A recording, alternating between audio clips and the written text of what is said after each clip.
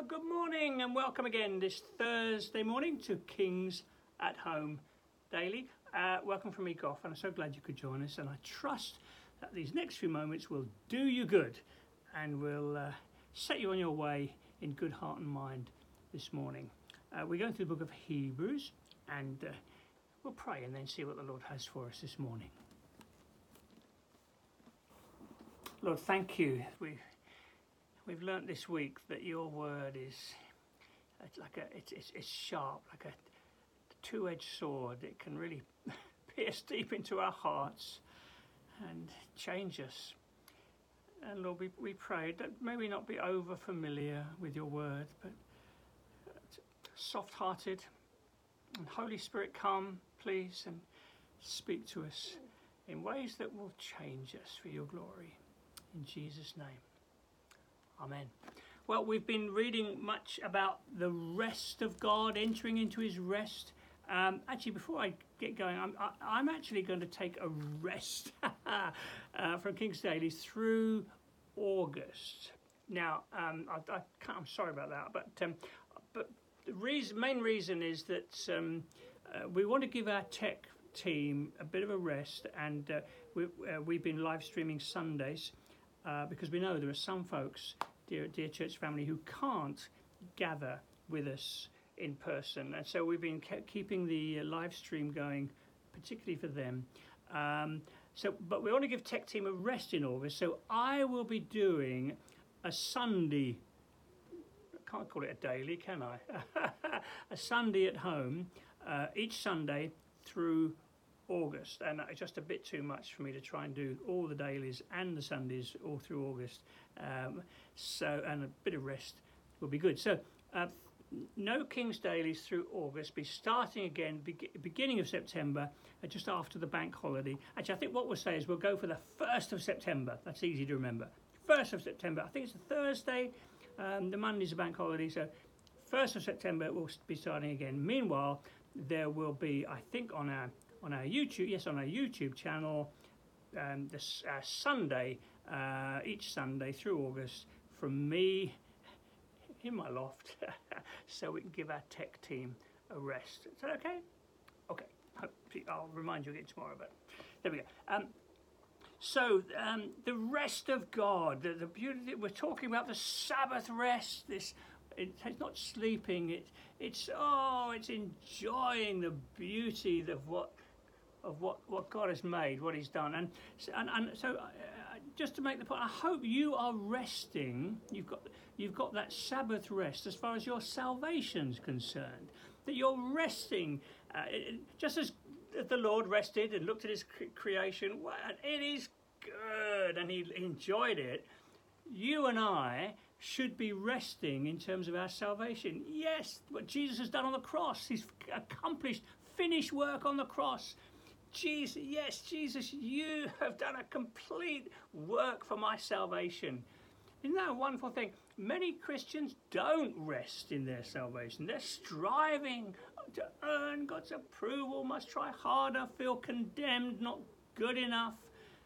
That's not resting in your salvation. Resting in your salvation, Lord Jesus, you are enough for me. I will not live in condemnation. I will not live in fear. I will not live in striving. I will live with the rest of God, resting in what Jesus has accomplished and done for me, in anticipation of the ultimate rest of God when I go to be with him. Does that make sense? So make sure you're resting in your salvation. And then on a daily basis, holding on to that rest, as it were, make every effort in terms of the rest of God, so you'll keep on course to go to be with him. So I hope you are doing that. Okay. So now he's linking on to another theme, and he's really going to make the point that I've just made. Jesus is enough for you. I think we must sing tomorrow. I don't know what we're going to say, but yeah, we must. Before we take a break, we'll sing. Okay, so we're in chapter 4, and we're at verse 14, and it says this: Therefore, since we have a great high priest who has ascended into heaven, Jesus the Son of God, let us hold firmly to what we profess. He wants you to live in the good of it. Let's look at this. The high priest. The high priest was the one who made the connection between the people and God. He was the one. He had to, as we're going to find out, he had to keep doing the stuff. He was the one who brought, as it were, the people. He was their representative into the presence of God. Let's have a look. First of all, he's a great high priest. We're going to see three things that the writer of the Hebrews says about this high priest. He is a great high priest. He's superior. He is, in both who he is and his work. He's a great. What a wonderful word. He's a great high priest. He's not just a high priest. He's a really awesome. Is that okay? Can I use that word? He's an awesome high priest. He's a great high priest. He's the greatest. There's nothing lacking in him. He's a great high priest. Secondly, he's ascended into heaven. The high priest would go into the Holy of Holies once a year or whatever, and it was kind of the Lord's footstool. The Lord's presence was there, So here we got our high priest. He's ascended into heaven. He really, really is in the presence of God for us. He's great. He's right there he's passed through the heavens. He's in the presence of God. That's wonderful, isn't it? The high priest going to the Holy of Holies was pretty special. Jesus has gone into the presence into heaven, the presence of the Father. So that's the second thing. Second thing about it, the third thing about him, it's Jesus, the Son of God. He put all the titles in there, and he deliberately so. He's talking here about his humanity and his divinity. Jesus, quite a common name in Hebrew. So it's Jesus. That was his name on earth. Jesus, the Son of God. And you're going to see that's important in a moment. Fully man, fully God. This is our high priest. He's great, nothing lacking. He's ascended through the heavens. He's in the presence of God. And he's Jesus, the Son of God, fully man and fully God. He's a brilliant high priest. Verse 15. We do not have a high priest who is unable to feel sympathy for our weaknesses. Oh, how good is that? But we have one who has been tempted in every way, just as we are, yet he did not sin.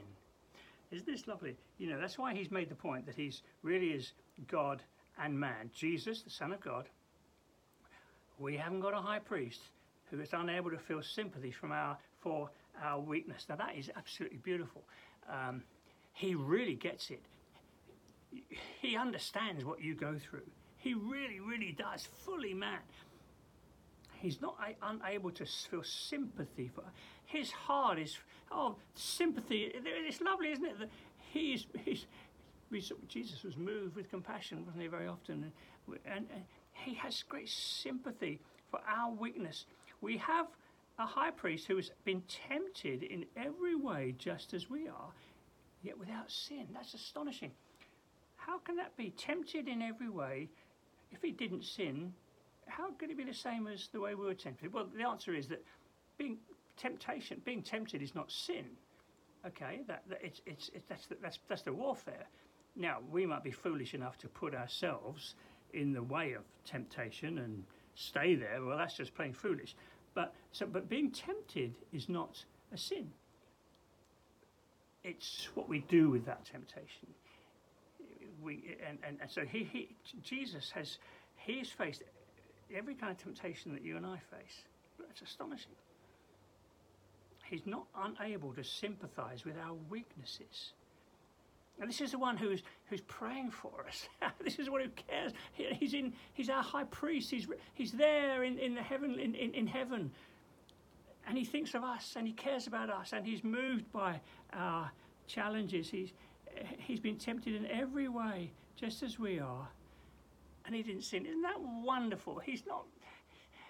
He's not unaware of our frailty, our weakness, our challenges, the things that you and I battle with. He really knows, and we're going to discover he's praying for us. What a great high priest! What a wonderful high priest! And what we're going to find out is that he did it. He accomplished once and for all for us.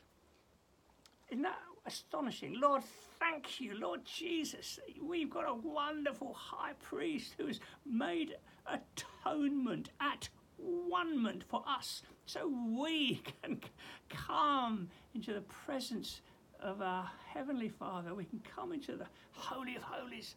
Lord, thank you so much. This great high priest passed through the heavens.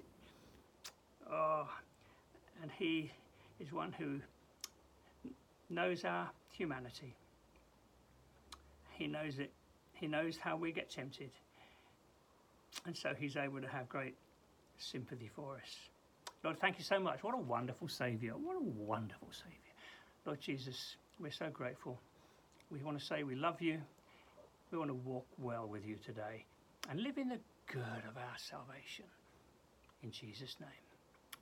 Amen. Sorry, I overran a bit. We're going to sing tomorrow. Join us tomorrow morning, Friday. Be great to see you then. Bye now.